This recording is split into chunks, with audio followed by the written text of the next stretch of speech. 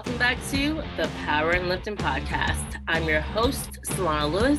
Today I speak with Gabby Martinez. She is days away from her competition where she'll be going head to head with some of the best in the 67.5 kg weight class in the world at USAPL Mega Nationals. And we really got to dive into how she has been training for this really big meet where it seems like we'll have a nice showdown between her and Samantha Calhoun, how she has been adjusting from being an equipped lifter to just a raw lifter, how she programs for herself and found that works better for her, and a lot more. We had a great conversation, and I can't wait for y'all to hear this talk. Before we dive into it, let me tell you, if you want to look good in the gym, ladies, and have shirts that have the best things on them about barbells, about weights, about powerlifting, leggings that are high-waisted, they have shorts, they have it all. Girls Who Powerlift Apparel is the bomb.com, guys. Seriously, like I love their stuff. I wear their clothing nearly every single day. It's so awesome. If you want to look good in the gym, use code Solana, save yourself 10%, grab your Girls Who Powerlift apparel. And to fuel your training, you need some pre-workout. 110% has the best pre-workout. It's third-party tested, so if you're competing at nationals, you will not have any issues if you get selected for drug testing. The ingredients are excellent. I like the amounts of everything they have. It's like the right amount of caffeine. It has you feeling good. I just really love their stuff. And they have the best flavors I've ever tasted in pre-workout. So if you want to feel good before your training, 110% from papasubs.com will be what you need to use. Use code Solana, save yourself 10%. And y'all, finally, Left Bros. They have everything from your competition tee to your dad hats to joggers. They have graphic tees that have awesome designs on them. And it is run by CB, who is someone who is really helping out the sport of powerlifting by supporting them, by sponsoring different competitions. They're awesome. You want to support an awesome brand that loves powerlifting with unisex clothing, go ahead, go on leftlawbros.com, use code Solana15, save 15%. And let's dive into today's episode. All right, y'all. I have Gabby Martinez with me, and I am so freaking excited because at this moment, we are 7 days away from prime time at Mega Nationals. How are you feeling? I am. It feels like 7 days away, but it feels like it's still going to be like 2 weeks away. Time is moving so slow. Yeah, time is weird, bro. It's like, it's so close, but also I'm like, I feel like it's so far until I get on the plane. Seriously, my flight doesn't leave until Wednesday. So I'm like counting the minutes down right now. Me too. I'm also Wednesday. I have some clients, girl, who they compete Friday too, and they are leaving Monday. And I'm like, oh, all right. God bless y'all. Like, they're going to be that early. Well rested by their day. Yes, they hopefully. Will. Oh, fingers crossed. But so many things to talk about with you because I will be honest, and I'm biased because it's my weight class, but also I believe it's the most competitive weight class for women in the Mega Nationals this year. So the showdown that's about to go down with you and Sam Calhoun is like all that's on my mind for the next week, and I'm so freaking stoked. And I wanted to ask you, like, let's backtrack before we dive into what's to come next week. I want to start with talking about the Arnolds. Gotcha. I got to see you on the Grand Prix stage. And even though we hit some big numbers, I know it probably didn't go the way that you wanted. So how was the prep going into Arnold's? And like, what were you expecting from the Grand Prix? Oh, man. So that prep, I was nervous from the second that I sat down to actually write it because I do my own programming. I do my own game day stuff. I do have a handler that I bring with me, my boyfriend, and he's also doing the coaching with me with our small business and all that good stuff. But I was so nervous. I think I rewrote the initial prep like 3 times. I had like 3 people look over it, make sure it made sense. And then I just kind of went after it. I was like, I wrote it. I'm not changing it. We're just going to do it. and everything went pretty well. I thought meet day was going to go a little bit better. We actually, our Airbnb, funny thing about that, our Airbnb, we forgot to book. So we last minute, like, I don't remember how many weeks out, but I was like, crap, I got my flight. We forgot to do the Airbnb. So we booked a super sketchy last minute Airbnb, and it had mold everywhere. It was like under the floor, in the ceilings, in the walls. And so I was sick. Like the second day we were there, I was like sneezing. I couldn't breathe. I could not go to sleep. And so I was like trying not to cough when we got to the Arnold. So I was like, I swear if they kick me out because they think I'm like having COVID or something. I was like, I swear it's just allergies. So I don't even think I took allergy meds. I might have taken one, but I was like, I don't have a TUE for any of this. So I was like, I don't know how any of that works. So I'm just going to go with it. And it went better than what I was thinking when I woke up that morning, because I was still kind of congested and like not able to breathe. But it went that's the first bench, like 3 for 3 I think I've ever done. I'm not going to lie. So it went okay. Okay, first of all, you were breathing in mold. Like, how is that place allowed to even have people in the Airbnb? Like, what? It was so sketchy. It was like a little house, and they divided it into separate units on 3 different floors. So it was really, really cheap too. So it had like a little kitchen. I think they were just waiting to see until someone like sent out the health department or something. I have no idea. We didn't even report them. I was just so done with it. Oh my God. Okay, so you got through that, showed up, didn't die, thankfully, from the freaking moles at the place. But so yes, I know that we went 2 for 3 on that squat. Would 418 would have been a PR for you, right? Oh yeah, that would have been a 5K PR. Did you ever hit that in training? I did not. The most that I've ever hit in training was actually in prep for the Arnold, and it was 407. But nice. I tend to hit, historically, I think I'm at a point where that's starting to not happen for me anymore, where I'm going to hit an astounding like amount of weight more on the platform than I do in training. But in the past, I think because I'm so young still, like it's always been where like if I don't push an RPE 10 something in the gym, whether it be bench, squat, or deadlift, typically I can get 5 keys out of my squat. It might have been a little bit heavy, but we overshot it. I think after my second attempt, I told my handler, I told Mikey, I was like 187. I was like, we'll stick with the plan. And then he was like, 187 is not on the plan. He's like, it's 190 or 192. And I was like, we'll just stick with the plan, go 190. But I was like, I knew 187 would have been the better call there. So I knew I should have just let him change it. That was my fault. Well, one thing you were saying is you do your own programming. So how long have you been doing your own programming? Because you have been competing since you were 17, right? 16, yes. So that is 8 years of competing. So when did you start like doing it for yourself, the programming part? Pretty much like the first, I didn't train when I was 16, I'm not going to lie. When we did athletics and the powerlifting like class that we had, we would eat Cheez-Its from the vending machine during the class because our seniors at the time were like, this is how we do powerlifting. And then when I was a junior and a senior, I like got myself together. I was like, we're going to do it. We're going to like go train. So I would work out with athletics. I was still in softball and volleyball and all that stuff when I was a junior. And then after school, I would drive down the street after school and go work out. Sometimes I'll do it in the morning before school, and then I'd have practice and then I'd go back. So I really wouldn't consider it programming or coaching back then until I got to UTSA. And then I just did the UTSA programming until I think I'm not sure. 2017, I think that summer was when I decided I was going to do ROTC. So that fall and spring of 2017, 2018, I wasn't part of the team. I kind of had to choose, do I want to run and be, BMI okay for Air Force ROTC, or do I want to lift and maintain my muscle mass? So I dabbled with that mostly because I was scared of not having insurance. And then I did kind of dabble with other coaches that were offering me just free stuff at the time. So Ashika gave me a program. I did that, and I think that was when my bench initially shot up.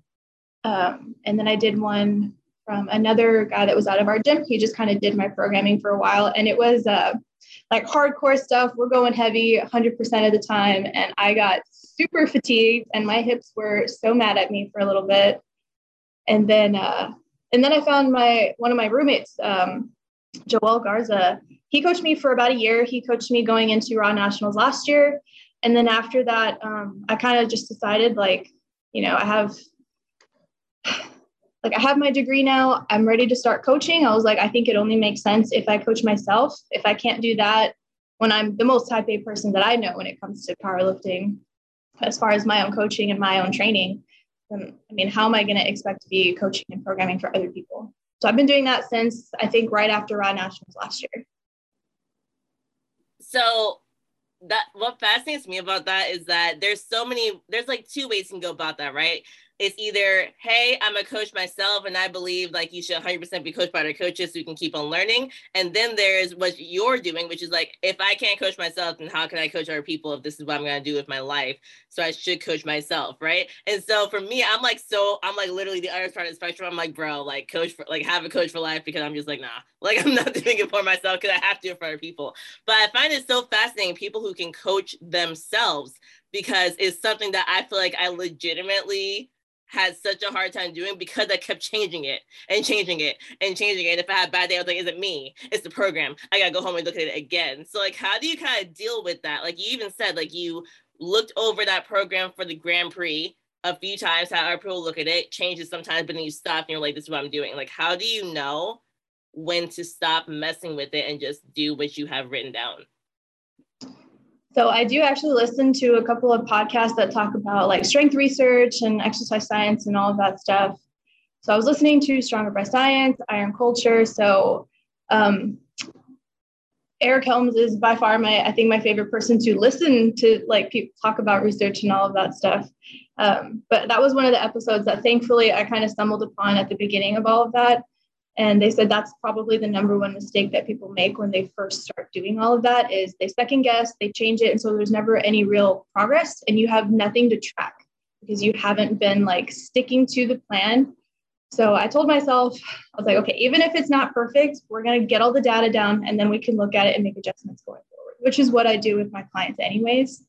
And it was difficult for a little bit. I was like, am I good at this? I was like, maybe I should hire, but I switched for really and truly just for money purposes. Like I was switching jobs. I went from serving, making a lot of money and being super stressed out to having a more steady job, but it was just a lower income than I was used to. So that was just a way for me to save money for a little bit. And I had always meant to get another coach or go back to my former coach, but it ended up working out pretty well. And I can experiment with things that I'm interested in learning about. Like I tend to switch up every off season or like volume block. I switch things up pretty significantly. I'll test out different like strategies for all of that. And then my strength and peaking blocks usually stay the same just because I know exactly what I respond to very well. And until that stops being the case, I'll probably stick with that. Nice. So first of all, Eric Helms is also my favorite people to listen to. Like I Stronger by Science and Iron Culture, like every week is going down, listening to them, kind of like, yo, free education. That's going to really help me in my business and for myself. Yes. Heck yeah. Do you subscribe to Mass too? I know only because I'm listening to probably 7 different podcasts and I'm also in a different like coaching group that's a Facebook group that I pay for. So that on top of Mass, I was starting to do too much. So as much as Mass is freaking phenomenal, but I had to like choose one thing to calm down on because I was like, I'm spending all my time doing this. And oh yeah, I don't blame you. Too much, but yeah, but no, Mass is freaking like the stuff they put in there is so good. So yes, can I ask you, you said like your peaking block tends to stay the same because it's working very well for you.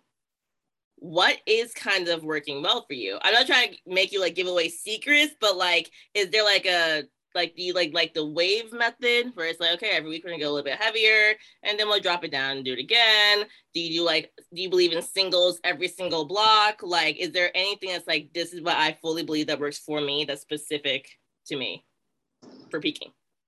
So the way that I structure it is I'm only really squatting once a week. I do have I'm only training 3 days a week right now. I have a 4th day that's optional. That was kind of the training split that I had when I was a server, just because that was like, I'm going in at 11 a.m. I have no idea if I'm working all day until close, if I'm going to stay 2 hours past close, there's always that one table that doesn't leave.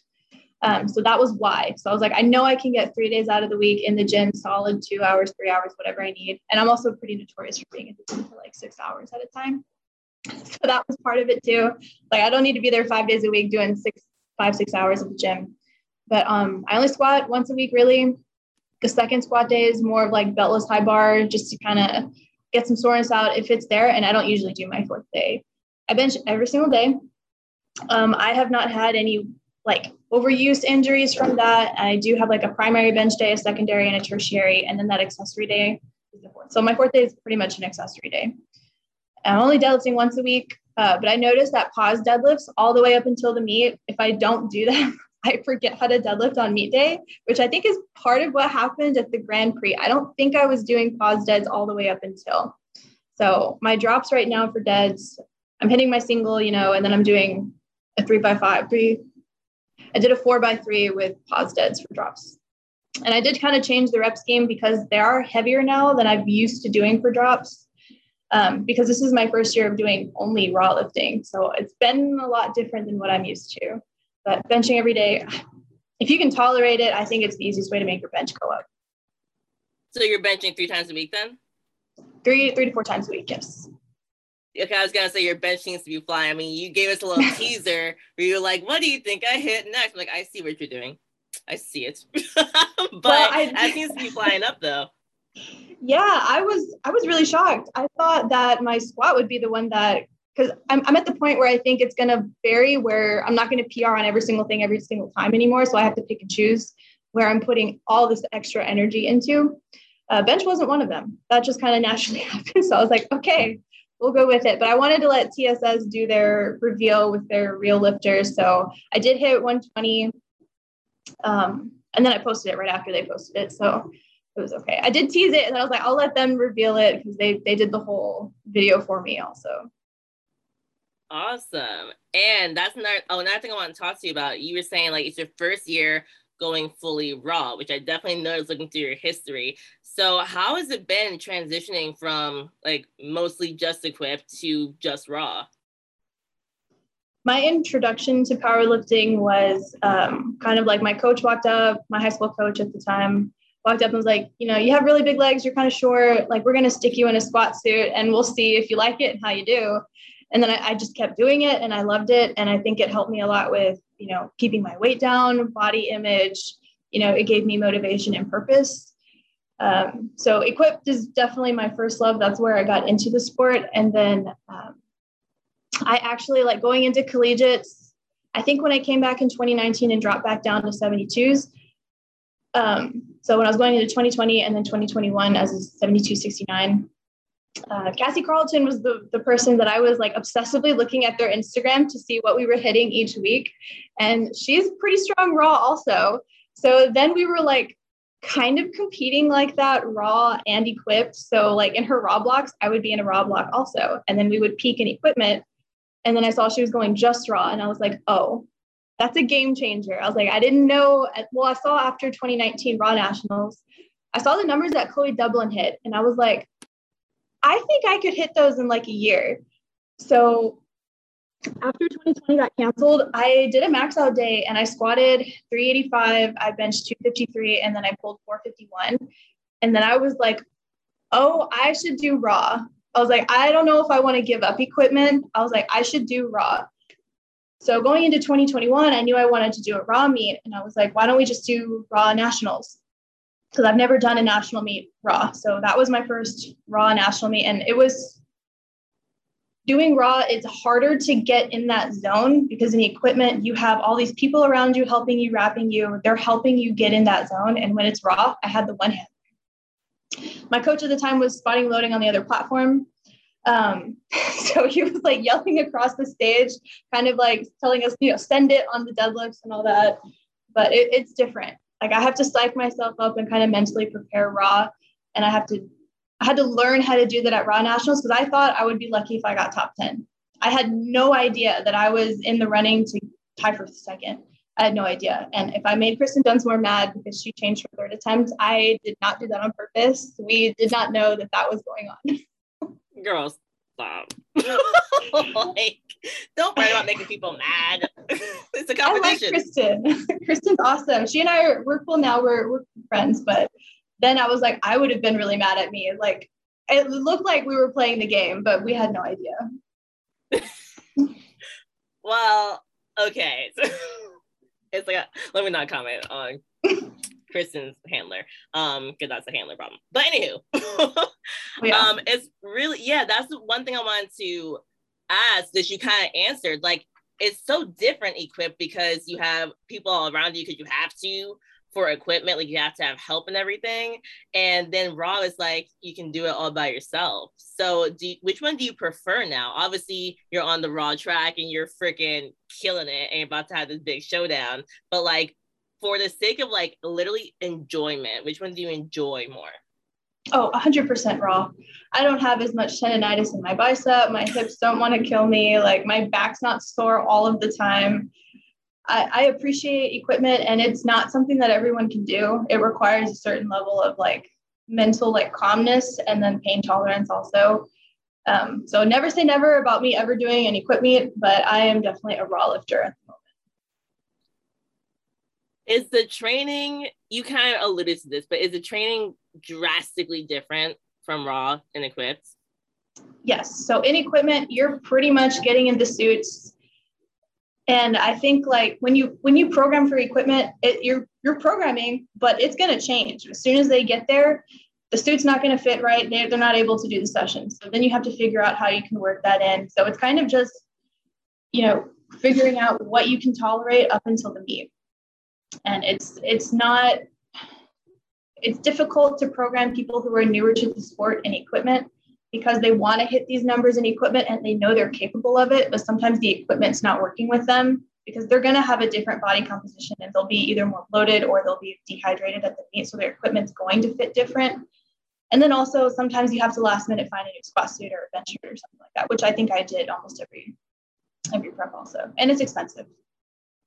Wow, that's like such a big additional factor to add into competing that I can't even imagine, because I'm one of those people, like over the past few weeks, I've been talking to people a lot who have done equipped and raw, but I'm someone who's never even put on a suit of any sorts, never really watched someone put it on in person. And I'm like, equipped that thing where like there's 7 people together and they all help some guy get into a bench suit, right? Like that's like that's still me, because like it's so foreign to me.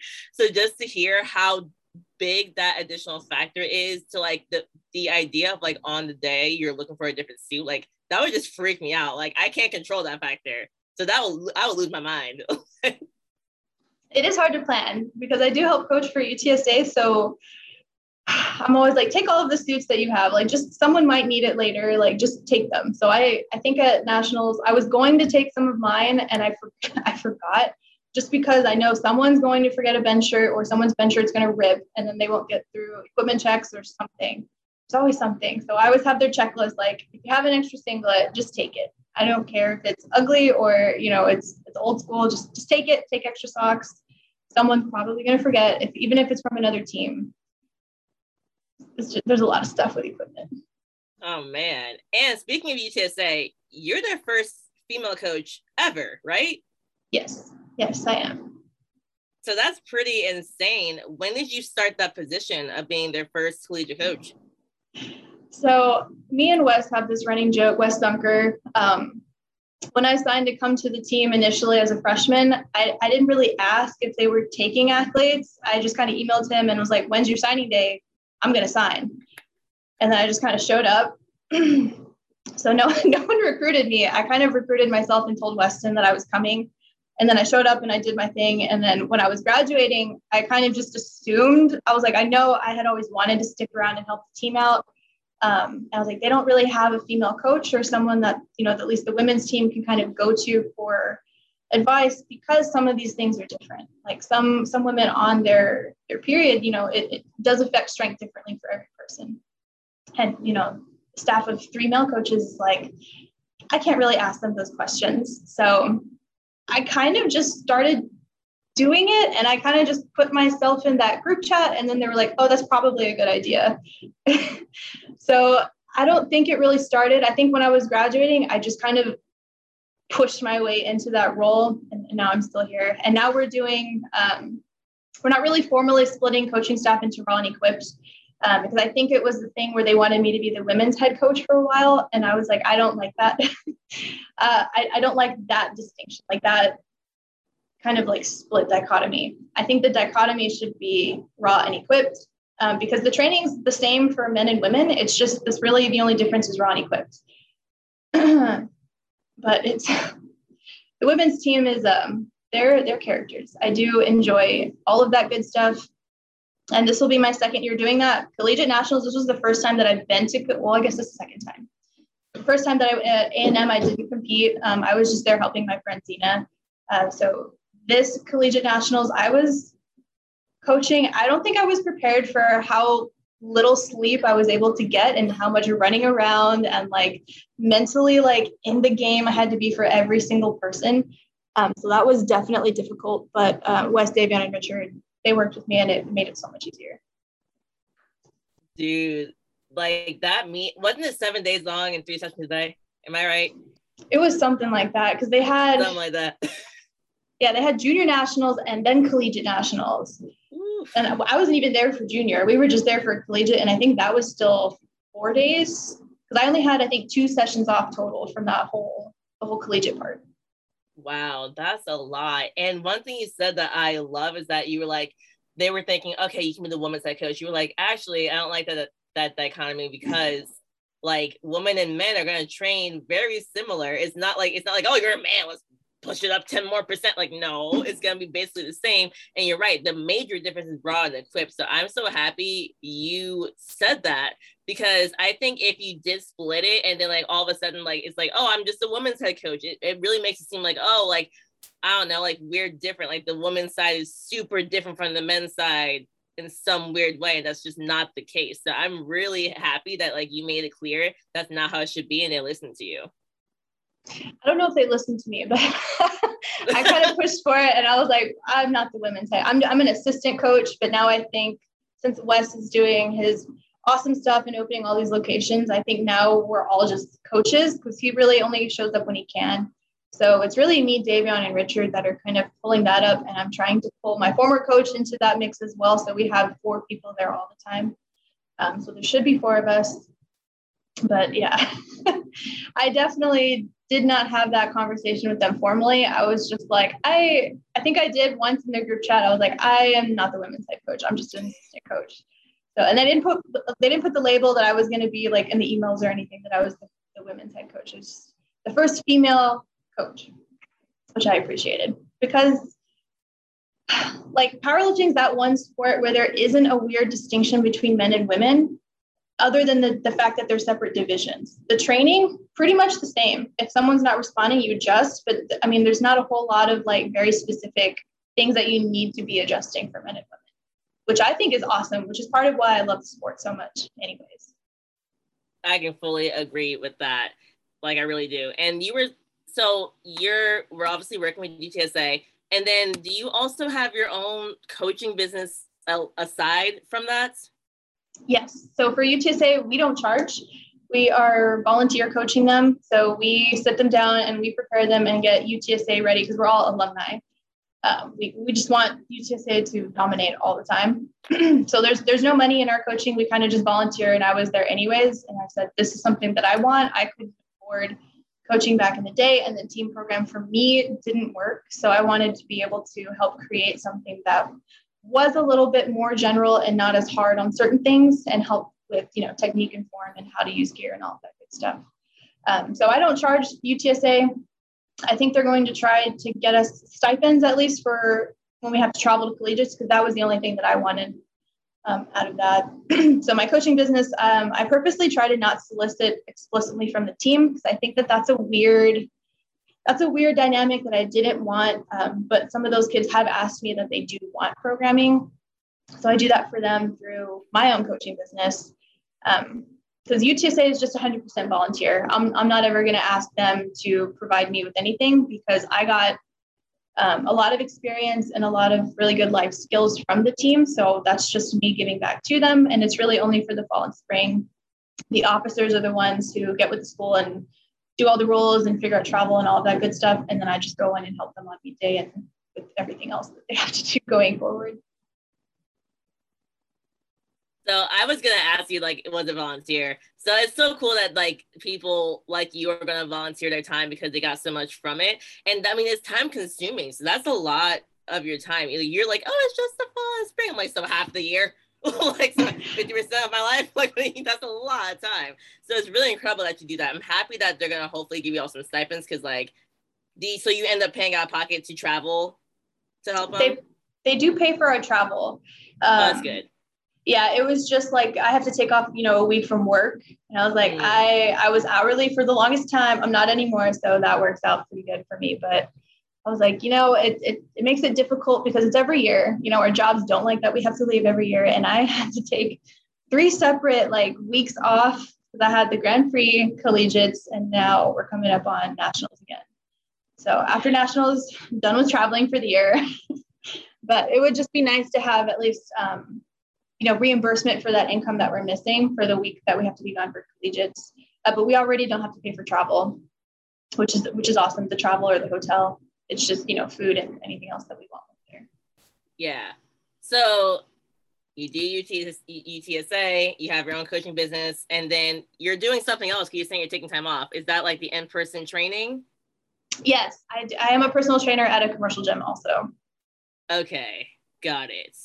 And at that commercial gym, do you tend to see powerlifters coming to you? Because you're in Texas, but I feel like, I don't know, powerlifters might still show up at a commercial gym and want you. I don't know. I'm working with someone that used to train or is like aware of the TSS like circle. I'm working with 2 of them right now, which I think is weird because they're not powerlifters. One of them is, she's kind of related to like strongman lifting. And then the other one is CrossFit, but they're aware of like who Wes is, who the UTSA team is. And I think they said that Jesus Oliveras like walked upstairs, went over to the deadlift platform and was like pulling 700 for a YouTube video. I was like, oh my gosh. I was like on the bunker plates, that can't be good. But I don't see that many other like power lifters there. One of my athletes works downstairs. So we're like the 2 that like actually compete. But I think I did actually see someone, I think she's a 47, 48. She used to compete. And I think she was coached by one of UTSA's former presidents. And I think I talked her into getting a coach and now she's competing again. I was thank God. She was so strong back in the day, but that's pretty much it. There's not a lot of like, I don't really try to push like too much powerlifting with it because I would like to keep those separate. They don't have a facility for powerlifting. It's just like the straight up like, what are they called? Power racks. So they have those basic ones and you can't even drop a bench in it. The bench racks are separate and there's no chalk and they have the hex pound plates and the bumpers and that's it. They do have Alico bars though, which I thought was cool. Weightlifting. That's no so kilos nice. Yet though. Okay. It's going to happen. It's going to happen. We're going to start seeing kilos in like every commercial gym in Texas. I hope so. I talked to the regional like PT manager and he was like, I've been trying. He's like, the equipment places that they work with don't make kilos. So they're kind of stuck right now, but he's also a former powerlifter, ironically. Again, it's like in my mind. So I feel like because you're in Texas, this might not be your thought process. Like I visited Texas once and that was like last month, right? So in my mind, I'm like, everyone in Texas walks around with the belts. Like every human just has a powerlifting belt like in their back pocket or something. And I'm like, Texas is just, to me, it's the state of powerlifting. So I picture everyone just being a powerlifter in that state. But it's so cool though that like, I'm not surprised like the person in charge of that gym, even though it's a commercial gym, is also a powerlifter. Right. I was like, what? Because he was a ballroom dancer and then he was a powerlifter. And I was like, that's the best combo ever.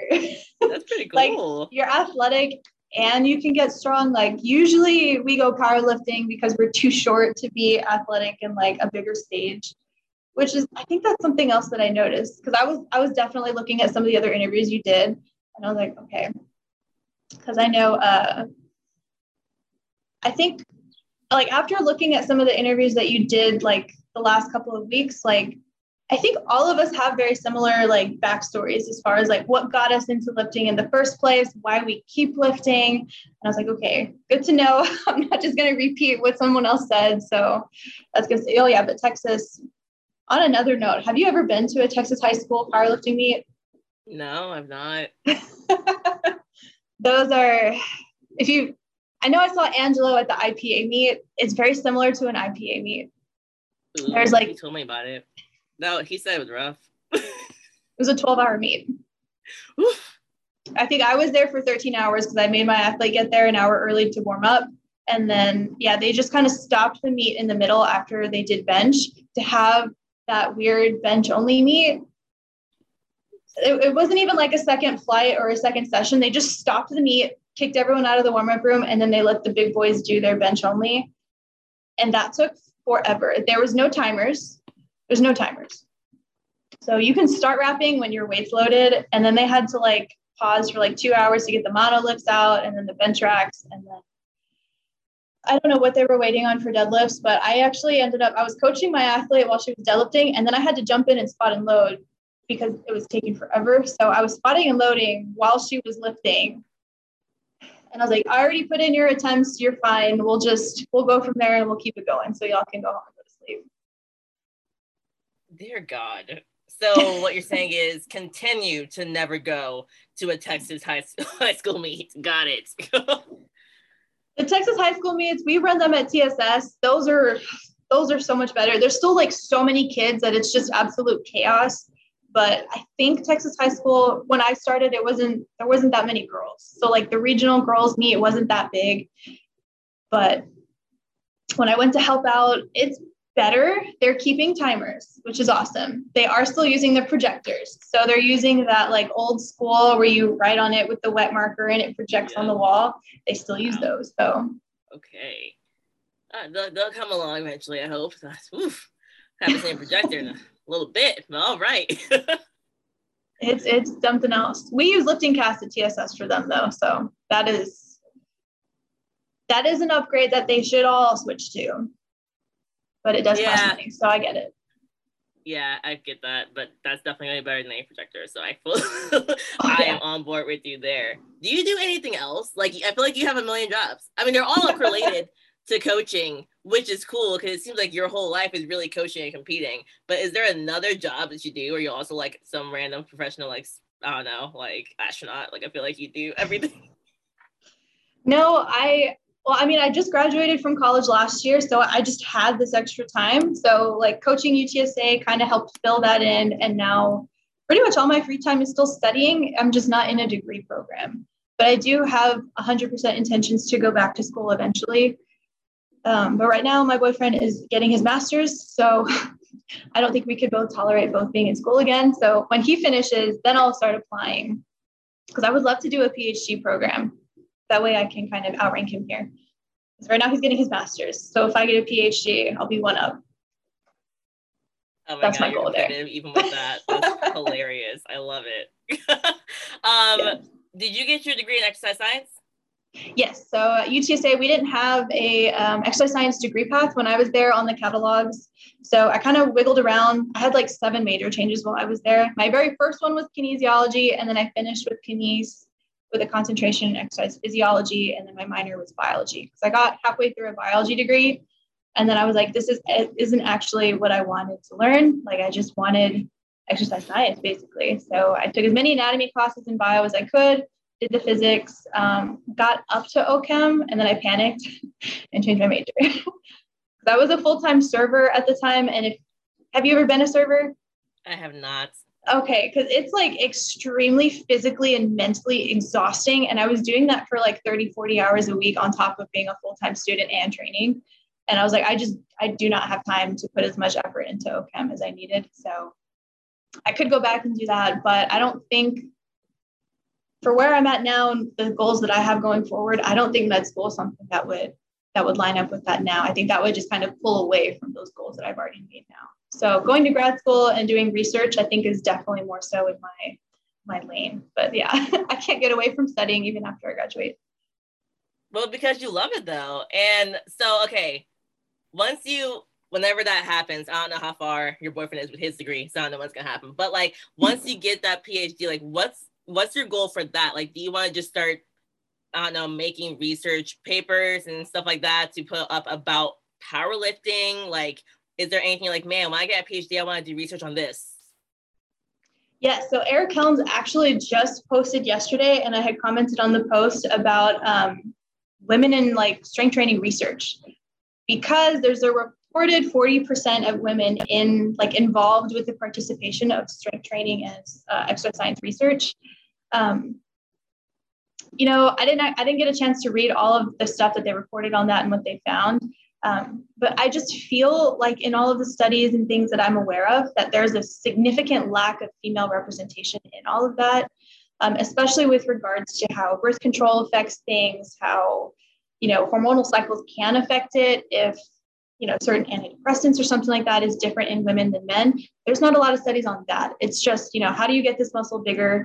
Does this movement pattern make it more effective long-term? You know, creatine supplementation, all of that stuff. It's just kind of basic. So there's not a lot of women-specific research with all of that, which is something that I watched something recently on Netflix, and not super related to fitness or anything like that, but it mentioned that like in medical research, women are sometimes an afterthought of a bigger study that was purposely for men. Like the birth control pill was an accident.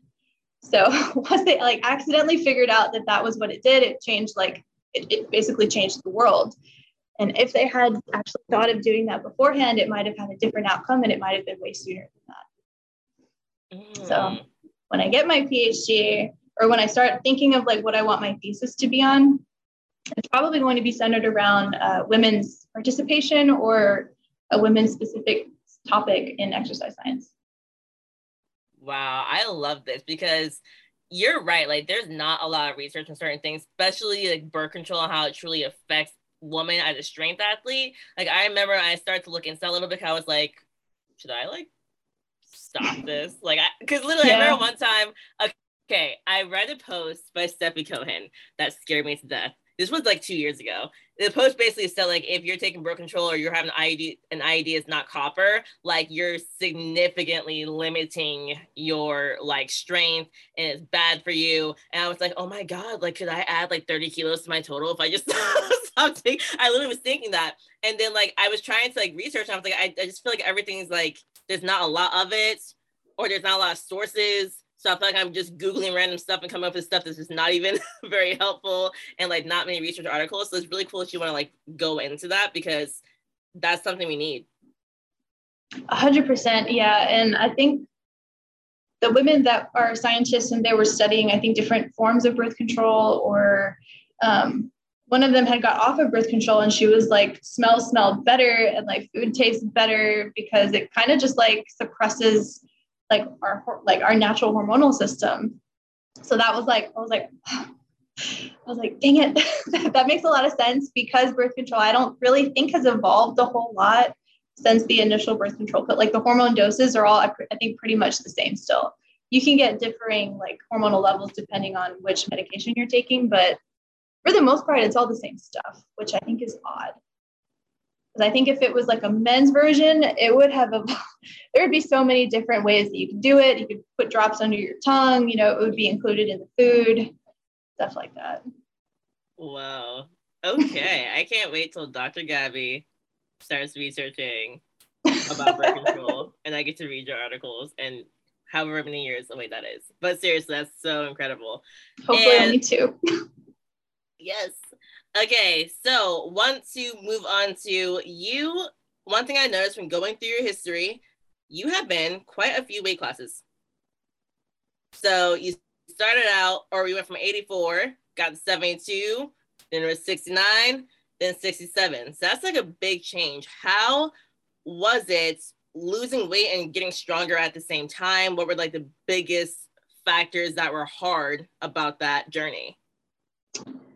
So I actually kind of started that yo-yoing process in high school. I think I was like 170, 175 when my high school coach walked up and was like, we're going to put you in a suit. I might have been right around 165, because I think my first meet ever, I think I was a 165. I might have been a 181, but I'm pretty sure it was around that area. And then I was a junior and I went down to 148. And then I could not break that 148 barrier. I remember it took me almost half the season to actually finally break into the 48s. And then when I was a senior, I got down to 132. And I was doing like 2 hours, maybe not 2 hours, but it was at least an hour on the Stairmaster every single day. I was only eating turkey jerky and salad. And then when I got into college, I was like, oh my gosh, like all of this freedom. So I gained a little bit of weight, and I think I came in as a 63. And then my first actual collegiate meet, I was a 72. And then after I took that break, I came back as an 84. I tried so hard. I water cut so hard to try to break into the 72s. And I think I got stuck at 74 at that meet back. And then I actually cut at collegiates because I was trying to qualify. So then I went to collegiates in 2019 I think I was an 84, but I weighed in at 76. And I actually kind of did a water cut for that because I was embarrassed about the fact that I was an 84 at that meet. And that's what happens, I think, when I don't lift. I think like I lose sense of like purpose for eating. And so then some like disordered eating habits come back around. And so then I just gain a bunch of weight and then I'm unhappy with everything again. So powerlifting, I think when I'm consistently training, it naturally happens where I fall within that 72 range. Because right now, even when I'm eating Chinese food every other day, like right after the Arnold, my body weight spiked and I think it capped at 155 or 156. And I was like, oh crap, I should probably start tracking stuff again. So going to 72s, I think the first time I hit it was difficult, but I was still a little bit, I think, overweight for my personal preferences. So I was 72. And then when they changed it to 69, I was devastated. I was like, oh my gosh, I barely got down to 72s. Now I have to cut again to 69. But that process, I think I took the full year. So 2020 happened. And then I was like, everyone panicked for a little bit. I think everyone gained a little bit of weight because we were all upset and we were like, we can't train anymore. And we actually had a rack in someone's living room at an apartment complex on the first floor. So we were still training. And then I was like, this is an opportunity. I have complete control over everything in my apartment. So I was like, I might as well. I think I purchased the RP diet up for that. And then I was like timing everything and it was fantastic. So I was at Walmart I had to get a new job. So I was at Walmart in the middle of COVID and I was really able to like dial that in and figure out how they kind of do that nutrition. And then like, it's responsive. So if for 1 week you don't make any progress, they then change your macros to help you hit that goal. And it's tough depending on how far you set that out ahead of time. So if you set it for 6 months, it's going to be way more lenient. If you set it for like 2 months, I think, which is what I did, it's a pretty hard, like every week is significantly less macros. So I learned a little bit from that. And then that's kind of what sparked my interest in nutrition because I have a nutrition certification as well through NASM. So cutting down to 69 was initially pretty difficult. I was not used to weighing my food to that extent. I was weighing everything raw, portioning it out. I would weigh the oil that I put in the pan to cook it, all of that good stuff. And then I made weight. I think I was 68.5 in 2021. And then I had to cut again I almost didn't make weight at Raw Nationals last year. I was like, I'm just cruising. I already made weight at collegiates. I was like, I'm just going to cruise into this meet. All I have to do is maintain.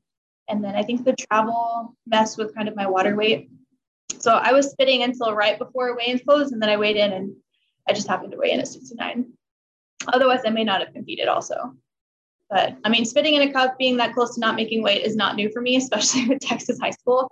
So I'm used to, throwing the sweatsuit on, running around, going into a super hot car and sweating. I'm used to that, but I didn't have to do that. I just spit a little bit. So from 69 to 67, because I had already been used to like weighing my food and I don't use RP Diet app anymore. I just kind of do my own macros. And I think I'm just in the habit of eating well and portion controlling a little bit better now. Because I don't hit macros right on the head anymore. It's kind of like a guesstimation, but as I get closer to each meet, then I am weighing and making sure that I hit everything right on the head. So now it's kind of easy. 67, I think, is a pretty natural weight class for me. I'm not having to cut into this meet, which is surprising. I thought I would have to cut way harder. For the Arnold, I did it was a long cut. I think I started in December so that I wouldn't have to like notice any strength loss. So I was peaking while I was maintaining and slowly losing. So this meet is way easier for me to make weight at. I may do We're going to see about dots. I'm not actually going to worry that much about dots. That's something that I think if I worry about that, then I'll lose sight of, putting a total together on meet day. But weight's been, I think since I figured out how to actually manipulate my own weight by controlling my nutrition, it's been much easier. But before then, it was stressful. I mean, one thing you mentioned is that now you have the habits of just eating overall like more well-balanced food, and you don't even track every single thing to like the gram until you get closer to meet, and like literally your weight is quite literally all that matters about 2 hours out before you actually compete. So it sounds like you really just found overall balance from like kind of yo-yoing to like, okay, here's sustainable habits that I can do that don't feel overwhelming. Yeah. 100%. Yeah. And because I'm a nutrition coach, that's 100% what I teach. So, nutrition coaching isn't something that I would want someone to pay me long-term for. That's something that it's more of like a string of seminars basically that I give them. So they're paying for that one-on-one session with me to learn about nutrition. And then over that course of them learning until they have those tools to do that for themselves, which is the whole goal. I have a couple of nutrition clients right now. The whole goal is to get them on their own and be able to do that without the guidance, unless they just need someone in their ear to remind them. So that's what I do for myself. And I think that, what is it called? Flexible dieting. That's actually the term that we use for it.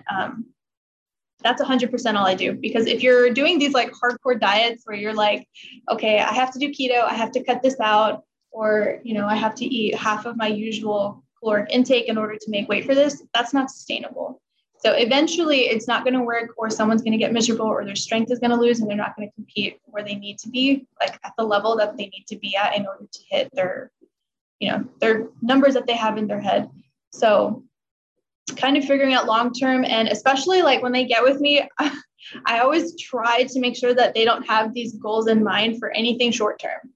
All of this takes a long time, because you need to be able to have those days where you mess up and then you weigh in a little bit heavier, and you have to get used to that, because that's a data point that in the long-term trend line, as long as it's not trending up over the span of 6 months, you should be okay. Normal spikes are good. My MyFitnessPal has several big spikes because sodium and water retention are a thing, and they go away. 100%. Like, I love how you said like you teach flexible dieting for all your clients, because like at the end of the day, flexible dieting is going to make it much easier for someone to sustain it long term. And also, you were saying that, okay, you need to understand that this is like not a short-term thing, because you want them to be able to go on their own. And like, it's similar for me to like, I also coach nutrition, and I'm like, I don't want you to be with me forever. And if someone's with me for a long time, it's because one, they literally just like someone to be there to look at their stuff. If like they live by themselves and no one cares, then they'll need help getting back on track. I'm like, okay, cool. As long as you know you're paying me just to look at it at this point because you're killing it and you've learned everything, then we're fine. Or number two, like if they're like a competing powerlifter and like every single time they go into a meet, there's like maybe a small water cut, something like that, and they just need someone to like care about it. I'm like, cool, okay. But like besides that, like to learn how to eat for life, like you should not want me to be there for years, because then you didn't learn how to eat for life. You just learned how to rely on someone. That's really exactly a good mentality you have. Exactly. And I know people ask for like meal plans all the time, and I'm like, I don't want to do meal plans because I'm not a registered dietitian. I don't want to be blamed for the fact that I forgot to give you a certain vegetable and now you're deficient in vitamin A or C or whatever it is, because that's a real thing. So I don't do meal plans. I think nutrition coaches or someone that's not a registered dietitian doing that is asking problems. And if they have you sign a really long contract, that's what it's for. Probably. That is so true. So circling back, you said you're not super worried about dots for this meet, because that kind of mentality could get in the way of you putting up the big total that you want to do. And this is something, and I don't know if you listen to Two Lives podcast that I've been on for the past few weeks, this is something we definitely talked about, how we think that your competition, Samantha Calhoun, is definitely more worried about dots, and that you are going to be trying to put up that big total and win the weight class. That's kind of like what we were thinking y'all are doing. So Is that kind of correct for your end? Like you're fully like, I just want to put up the biggest total that I can, and just as long as I make the weights to be in that weight class, you did it? Kind of. I am. I did for the Arnold. I did like a mini water cut, so I'm not water loading. I think like 2 days before or the day before, I just drank as much water as I could get down, so that I would just be kind of dehydrated when I weighed in without feeling like worn out and dehydrated. So I did that part of so like I wouldn't be dehydrated on meet day because I still had some water in there, but also like it wouldn't hurt for weight. And then I weighed in pretty light. I've never weighed in at 66.7 ever in my life. Like since high school, I don't think I've been that light. So that was interesting. I noticed that I am probably going to be, if I get down to that weight, I'll be much leaner this time around. I did put on a little bit of muscle intentionally. So we'll see. I'm probably going to do the same thing with the mini water cut. I'm not really going to worry too much about dots. You know, Sam has 3 national titles under her belt. I have 0. Well, I have 0 raw national titles. I only have 1 equipped title. I was going to say, I saw that equipped one. I have the banner right above my TV. But yeah, Sam has 3 national titles. I think she's 100% right. Dots may be more important for her. That Pro Series check going to be bigger than the check that we're getting at Nats. So I don't blame her. And I mean, she still may beat me, even though she's worried about dots. I'm not going to put most of my intent on the dots because I have some catching up to do as far as like her accolades. And that's not all that lifting is about, but this for this meet, you know, securing, even if my dots end up better than hers, if I don't win the weight class, then I feel like I kind of planned all of that wrong. My priority for this is to get a national title under my belt. And once I have that, then I can kind of look at the next step. I love it. So what do you have? And it's okay if you don't want to say them, but at this point, you know, we're a week out. I'm assuming you've done your last heaviest lifts. Am I right for all of them? Yeah, that's correct. Cool. Done all of your heaviest lifts. And obviously at this point, you probably made your own game plan because you do your own coaching. So you probably made your own game plan. Do you have certain numbers in mind to specifically hit? And then also, are you the kind of person, because you're very type A, have you already planned out multiple scenarios? Like if Sam does this, I'm going to do this. If Sam does this, I'm going to do this. Or is it kind of like you're giving it more to your handler to worry about that part and you haven't thought of all those scenarios in your head? I've 100% thought of all of the possible scenarios that I could ever imagine. And I've talked them over with my handler. So he is aware that I'm prepared to do what we have to do. But also, I'm not really going to worry too much about it until deadlifts. I'm just going to put what I have. Because I did have a conversation with Johnny Graham. He ran part of Texas high school powerlifting in my region.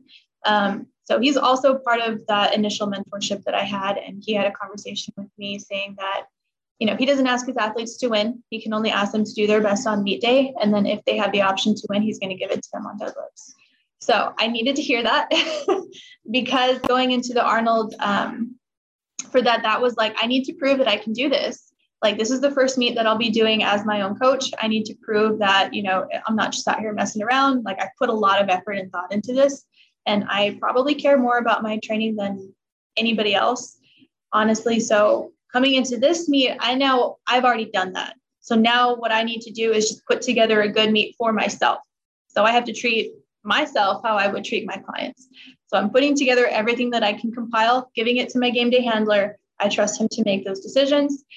He would have made them at the Arnold had I let him. So I'm not going to do that to him this time. But I have a range of top end numbers that I want. As long as it's within that range, I won't be mad. If it's below that, I will be upset. But it is what it is. The goal is to go 9 for 9, and honestly have a good meet, and then kind of see what I can pull out of that. And is there another goal, like maybe like the national title? Oh yeah, that's okay. When I have those range of numbers, that range is where I think if something if Sam messes up, this is the minimum that I think that would be able to get me there. So if I'm having a bad squat day or something, that's okay. We'll push it on bench and deadlift. I think bench and deadlift are going to be the two that I hit actual PRs on anyways. because my meet PRs for squat are not good. The Arnold just went so fast that like I just didn't have enough time to like recuperate and get my thoughts together. And I was panicking because I was like, I'm placed what right now going into deadlifts? Like, I wish someone had not told me. I don't think I knew until my last deadlift that was the case. But on the second one, because my first deadlift felt super easy. And then the second one, I think like I messed up the like pulling, I didn't wedge right or something. So it was all my back and my hips. And so I was just like, nope, we're not going to finish it. And then, cause I had the deadlift pro the next day and I did that raw. I registered as raw and they had me on there as equipped. So I don't know what happened there. I heard King of the Lift say that Jordan was equipped when she did the deadlift pro. She was not, she was definitely in a singlet also. Girl, first of all, there's quite a few mistakes that are made in that podcast. And yes, that is one that I highlighted in my notes, but yes. Yeah, they forgot about Ariel too. And I was like, it's okay. And not just her, but yes, it is. I didn't even listen to the entire thing. I'm not going to lie. That's fair. Ariel Patrick, listening to this, I shouted you out again on the new episode 2 White Lights that has not dropped yet, just so you know, because I was so upset about King of the Lifts. So yeah. Yeah, it was interesting, but yeah, because I don't do equipped anymore. I thought about taking my deadlift suit because I was sponsored for the deadlift pro meet. Someone paid for my entry fee. I think they wanted me to do equipped, but they didn't say they wanted me to do equipped. So, and I don't think I knew that it was going to be like that I was registered as equipped until I got there. And then I was like, oh, I should have brought my suit. I might have been able to squeeze like 15 more keys out because my back was fried after the Grand Prix the day before. And then the next morning, I almost missed equipment checks and weigh-ins. I was like, I'm so tired. I mean, girl, you're breathing in mold on top of everything. Oh yeah, that too. Breathing mold. Oh my God. I was so ready to get out of Columbus.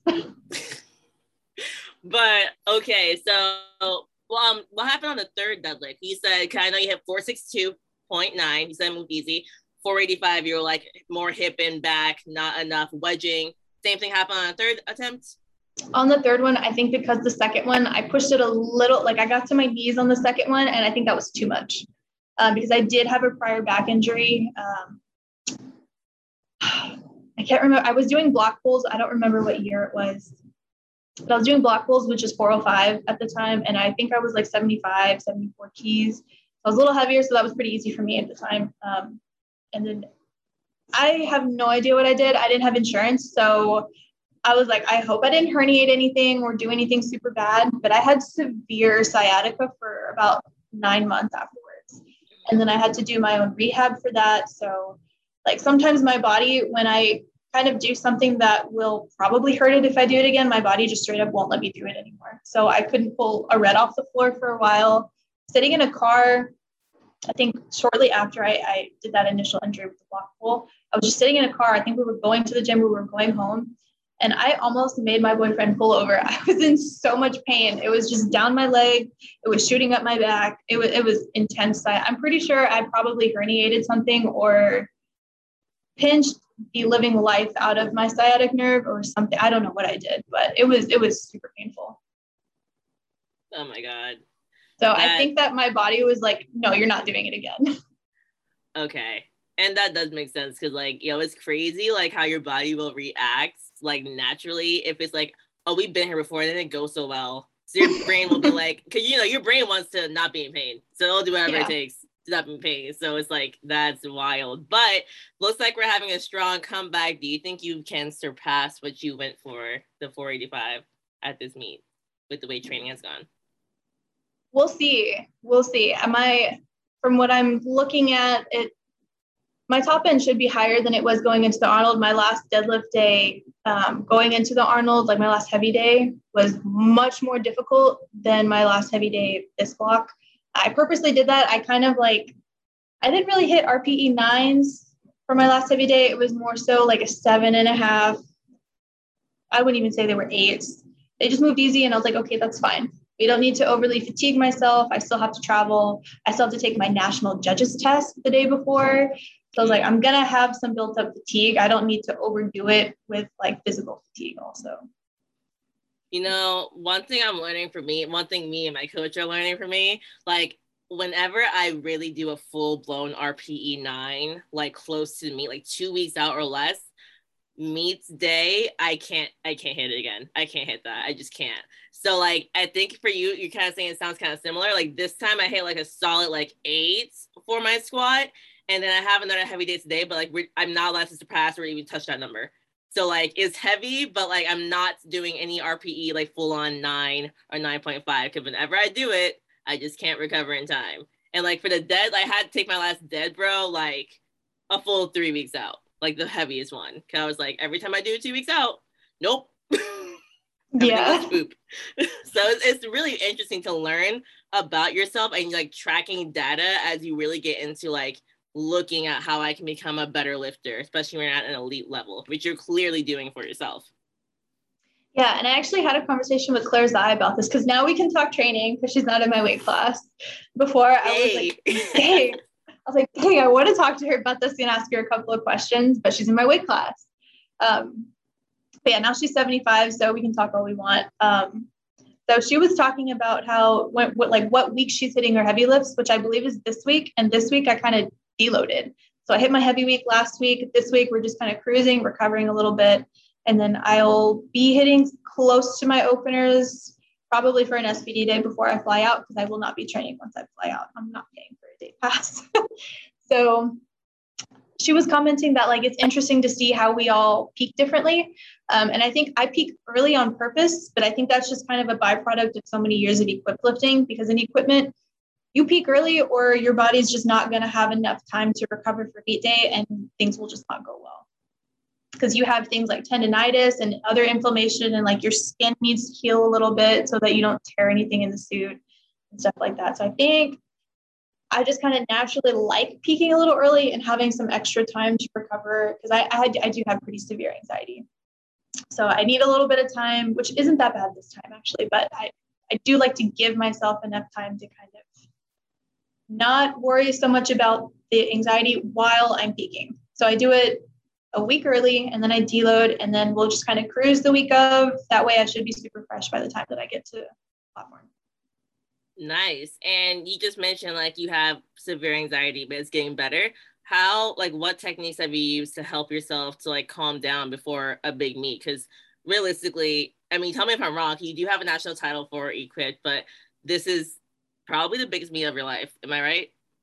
Yes, that equip title was my openers, I think, secured 3 out of 4. No, it secured 2 out of 4 American records and probably my the title at the time because Cassie did not go equipped that year. So it was kind of just me. I was hoping that she would so that we could finally have that matchup in equipment because I think she has a world record.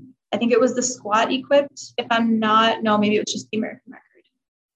Yes, because the world record was 534 at the time and she had 507, I believe. So that one was pretty easy. So I just had anxiety, I think, because it's equipment. And so I'm always nervous about how my stuff's going to fit. I'm nervous about if I'm going to get to the platform in time, if my handler's going to wrap me on time. So the fact that I haven't done an equip meet in a year now I think that's helped, but also because I'm not in school. So before I was kind of recovering from like finals and graduating going into Raw Nationals.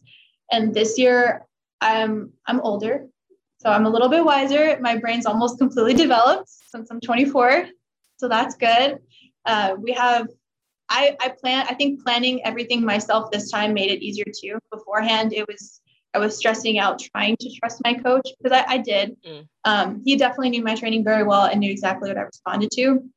But putting that in someone else's hands for me stressed me out. So this time it should be way easier. The Arnold, I was just nervous because I was worried about making weight. And then I weighed in super light. For me, that's super light. 66 is super light for me. But so this time it's a lot easier. My boyfriend is really good at, which is why he's my handler. He's really good at telling me to calm down without being rude about it. So I think we'll be in good hands. I'm not super worried about my anxiety this time. I think none of this is new to me anymore, which also helps. Last year, a lot of it was new. That was my first national meet raw. Because the only other raw meets I've ever done were at TSS. So it was kind of like I just kind of showed up. I didn't really even have to register for it. They did that for me because I didn't have to pay for it since I was a UTSA student. So all of this, it's the second time around, it's not as stressful. So I'm not too worried about it this time. Nice. Oh, I wanted to ask you too, because you kept saying you weighed in like pretty light, which 147.2 is light, and you're not really cutting for this meet. Do you want to weigh in slightly heavier? Like, do you think that it may have slightly hurt you that you were slightly under the weight you had to be at, or no? I had thought about that because I ate breakfast the morning of, so I just didn't really want to intake a whole lot of fluid. So I weighed in with my food, which we do.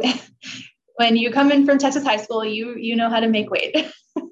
So I weighed in with my food and I made sure that it was good, even if I ate it.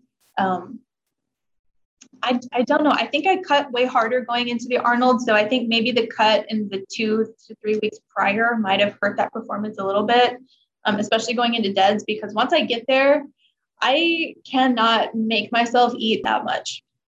So I try to just get as many carbs in me as I can tolerate. And I usually try to also have candy because it's, concentrated carbs, fast carbs. So we'll see. This time I'm getting to eat a little bit more. I did not cut my calories. I cut my calories by like 50 calories total. And I'm responding to that pretty well. So I'm excited that I get to eat more going into this meet. And then we'll just do that baby water cut just to make sure that I'm under that line. But I'm not worried about weighing in super light. I'm not purposely trying to weigh in right at either though. So I would like to not have to worry about, the 0.1 over. So I do want to make sure that I'm under a little bit, maybe not a full key or close to a full key, but 67.0 would be nice. That sounds like a really good spot to be in for sure. Okay, so I think we kind of dove into everything about this meet coming up next week. Want to ask you about how you feel the pro series in general is kind of going. We have things to know about it. We had the Virginia Pro, we had Arnold's, we have this meet. There's 2 UBO expos and within the next 2 or in the next month that no one's doing. And then there's the Virginia Pro again, and then the next Arnold's. So I know you're someone who kind of want to talk about the pro series. Do you like the direction it's going in so far? Yes and no, because I'm still confused about so much with the pro series. I think that, they did the Q&A. I talked to Celine about it a little bit. She actually listened to the entire Q&A and I did not. I think I was on my way out to go to the gym or something, or I had to go get some steps in or something like that. But yeah, I think they need to have a social media team. I don't know if USA Powerlifting has a social media committee where someone's dedicated to figuring out what pieces of information need to get regularly posted so that people know what's going on. Because I know for UTSA Powerlifting, because every year there's somebody new in that position, they're pretty good about making sure that they have a plan for the entire year about when to post things, when to remind kids, because they're catering to the current kids on the team to make sure they know when upcoming important things are, and also to future roadrunners, to people who they're trying to recruit. And they're all, they're younger kids and younger adults. So they are really bad about keeping things in their mind. I think that USA Powerlifting needs to have a similar committee to what a lot of the collegiate club teams have. Someone that's in charge of that social media that's going to continuously post things, because I notice that they don't actually post that much, the USA Powerlifting page. So they need to be posting regularly about how the pro series works, list each of the pro meets for the year, because I thought there was only one that no one was doing, but there's 2. There's 2 that are after NAS that no one is doing.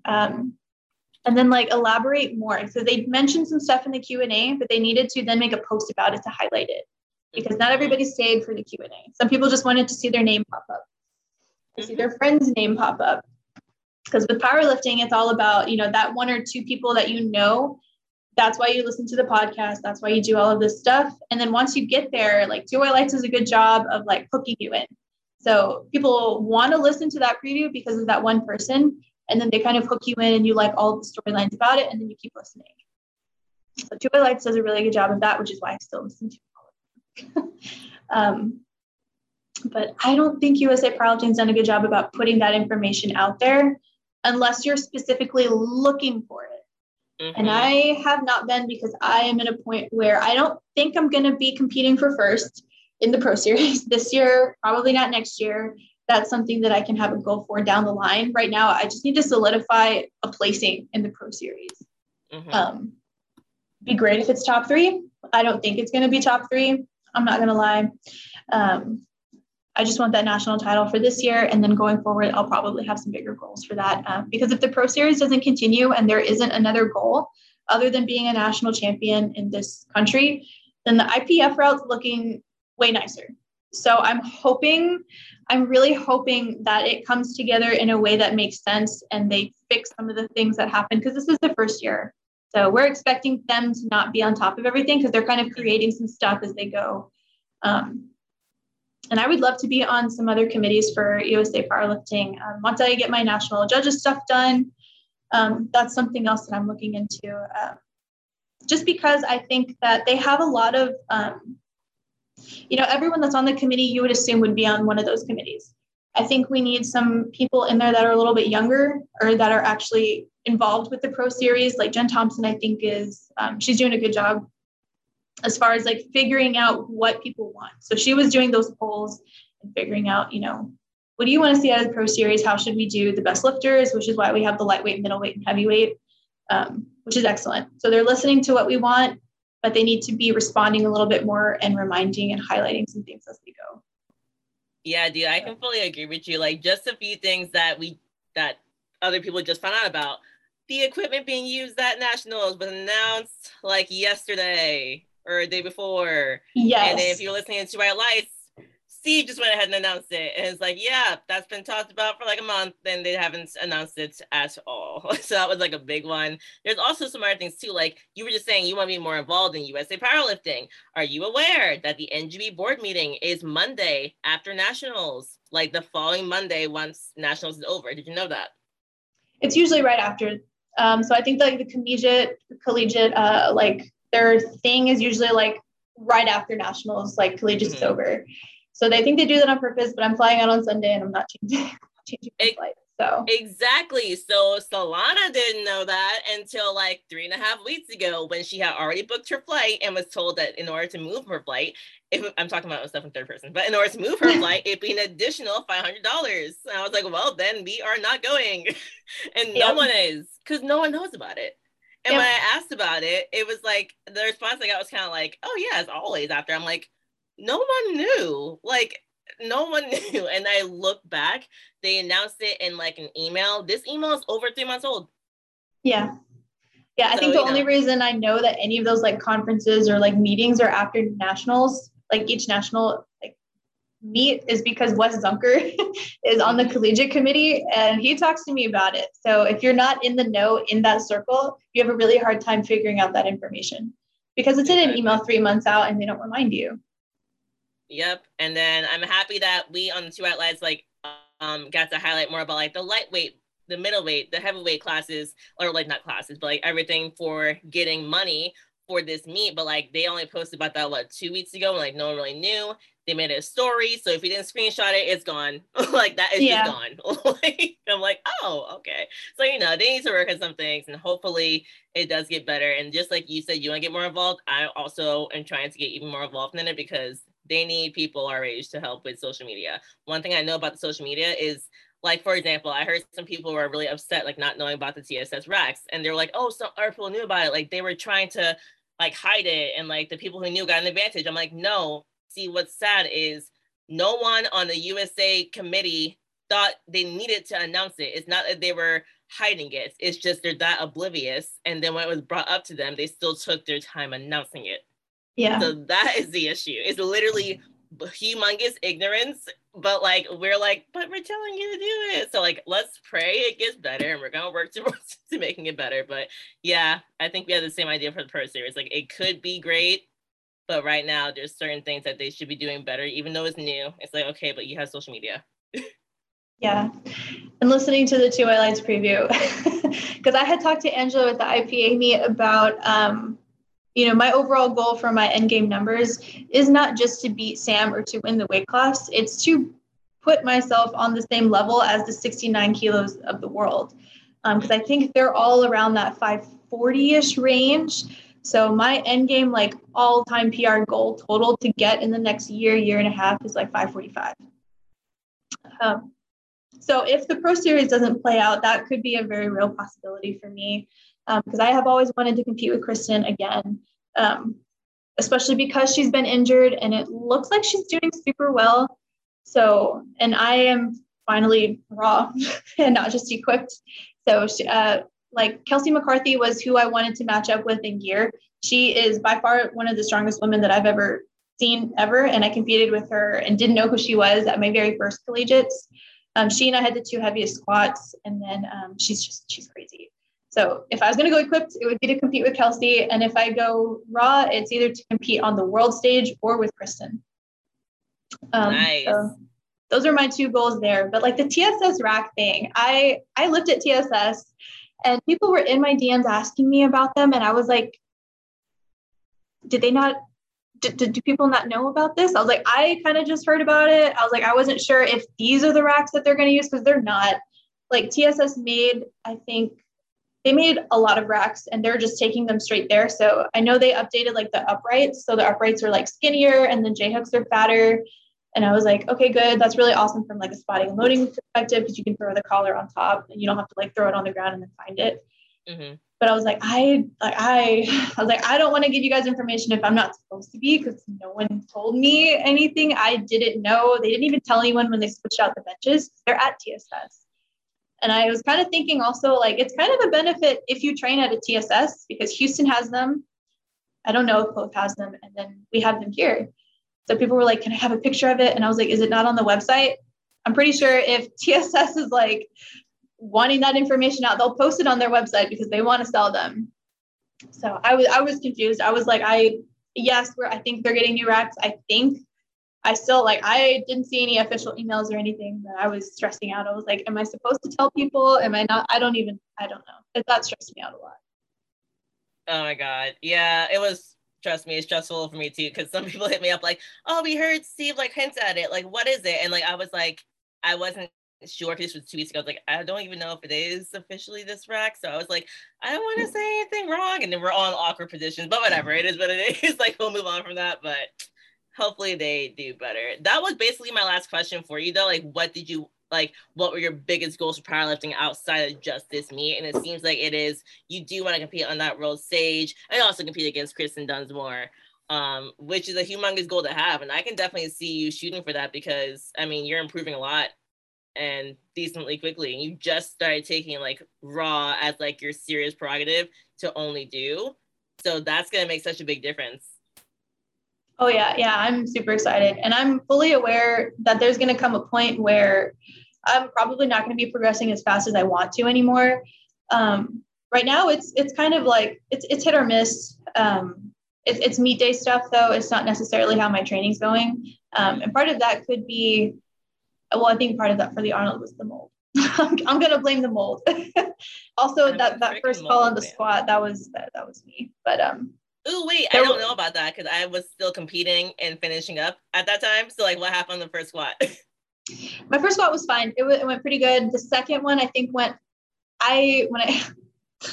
so I think I dropped my opener on spot from what I had initially wrote in my plan. And then we stuck with the plan on my second squat, which was like 12 keys higher. So it was like a 12 key jump. And I was like, that was not the plan. Like, that's not what it was supposed to be, a 10 key and then like a 10 or a 7 key jump. I was like, oh, I messed up. I had them change the opener, and then I forgot to adjust the second and third attempt on the spreadsheet. Mm-hmm. So then we did a 12 key jump and then a 7 key jump, and 7 keys was just too much after. I was like, 182 moved great. I think putting 190, that was me being a little bit cocky and also not paying attention. So that's what that happened. And then, yeah, bench went beautifully. I could not be more proud of that bench performance. Yes, and you hit more than that in training already. So I'm so stoked to see you compete. I'm honored to compete on the same platform as you, and I get like the best seat to see Everybody's what's going competing on. that session. I know, dude. I keep saying it's gonna be the best session of Ron That. There's some other big battles too, but like between having 67 and 75 and 82.5 men and 90 men, like that's gonna be the most exciting session of Mega Nationals. Like I 100% 100%. agree. I'm upset that I'm not actually working that session. I think I'm doing the session that I'm working because my schedule for this meet is super packed. So I get there on Wednesday. I have plans with my mom on Thursday night because I'm doing my judges stuff that morning and afternoon. And then I'm not doing anything on Friday.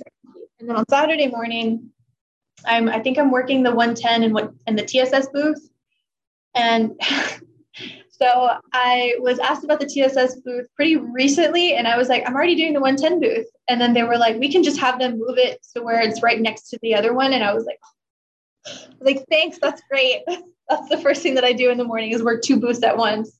And Nice. then I work that session after to complete my judges process. And then, what is it, prime time? I think I'm just taking prime time off and I'm just going to sleep. Nice. No, that's I was like, that'll be the only like time that I have off to enjoy Vegas. And then I fly out pretty early on Sunday. girl, you should put on at night or something so you can at least enjoy it for like a full like 20-ish hours. I didn't plan that really well. I was like, I need to get back home because I got work on Monday morning. All right. Well, you'll still enjoy it a little bit. I mean, is your mom, does she always come with you when you compete? She does not. I did not let her go to Daytona. You said I didn't let her. I love my mom. She stresses me out a little bit because she's trying to be, super supportive. It's different than team sports where, so like she's wanting to chat with me between lifts and like sometimes I'll go like at collegiates. I went and I talked with her between I think squat and bench or bench and deadlift. But like mom, this is game time. Like I'm a professional now. Like I need to go back there and like stay in my zone. And I feel bad because they're there. And for a spectator, powerlifting meets can get boring. She's picked a really good session to come watch me at, like a good meet. So she'll have fun. Plus it's Vegas, but yeah, I didn't let her go to Daytona, but she's coming to Vegas. So nice. they're taking me to a bar on Thursday and I was like, I can't drink. Nice. So I'm just going to go into that. It's the one where it's like frozen everywhere in. And I was like, I guess I can just experience it. And like, the cold will be good for inflammation and all of that. So it'll be fine.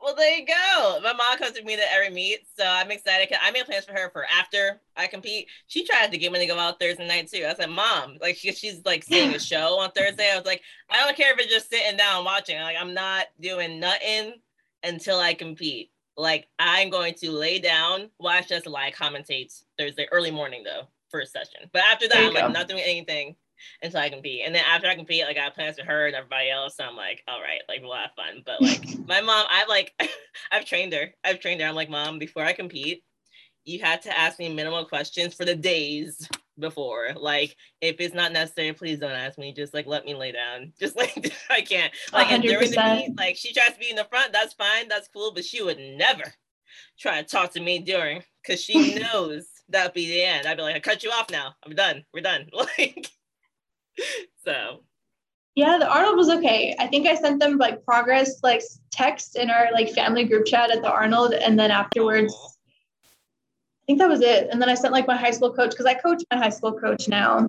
which is a weird tidbit. Yeah, Dwayne Young. He's been competing in the USAPL since it was like initially like created because it was another federation before, and then it transitioned into the USAPL. So I don't think he's still a national judge because you have to judge at a national meet once a year in order to maintain your spot as a national judge. Mm-hmm. And we're getting paid. So I don't know if you're taking your test, but we get paid for working the sessions now. I saw that. I'm stoked about it. Unfortunately, you have to be a state rep for 2 years, and I've only been a state rep for 1 full year now. So I will be definitely taking it next year. But I'm getting paid to commentate, and I'm very thankful for that because that was not a thing as well before. And I'm like, if I even said, I was like, if they don't pay them to commentate, no one's going to want to do it because we're in Vegas. They're going to want to spend money as opposed to sit there for a session for free. So like, as much as I love this sport, I would probably just done like one commentating session and call it a day. But I'm doing more than one. I'm like, oh, okay, you're gonna pay me. Okay, then I'll do more than one. Oh yeah, 100%. But I'm stoked about that too. It's good. They're giving back people who are volunteering. They need to, because we are lacking volunteers. And so if you want people to do it, give them money. They have more money. We left the IPF. Pay us. Very simple. Or make it easier to figure out how to do your national judges stuff. I tried to take it last year and I could not for the life of me figure out how to submit, like where to submit it, where to like find the form to submit. So I figured it out this year. I contacted the technical committee and then he was awesome. He gave me all the stuff, but I was like, why is it this easier to find on the website? Yeah. Because I wanted to take it because one of the national judges that we had at TSS is IPF. So she's in Powerlifting America, and they told her she could not be judging at USAPL meets anymore, which sucks. But so I'm going to try to take her role. But Lynn is awesome. But she can't judge for us and help us out anymore. So now I have to do the drug tests and all of that fun stuff. Oh, sad face for Lynn. But dude, I have loved talking to you, and I am so stoked to see you compete in 7 days and be there with you. I'm so excited. Thank you so much for joining me today. Of course. Thank you, Solana. Yay. And y'all, I'll catch you next time on the Power and Lifting Podcast. Thank you guys so much for listening. Please don't forget to subscribe, rate, and review this podcast. And y'all, if you're looking for coaching, check the links in the show notes. Solana Lewis Training and accepting new clients. Fill out the application from the show notes, and we will reach out to you.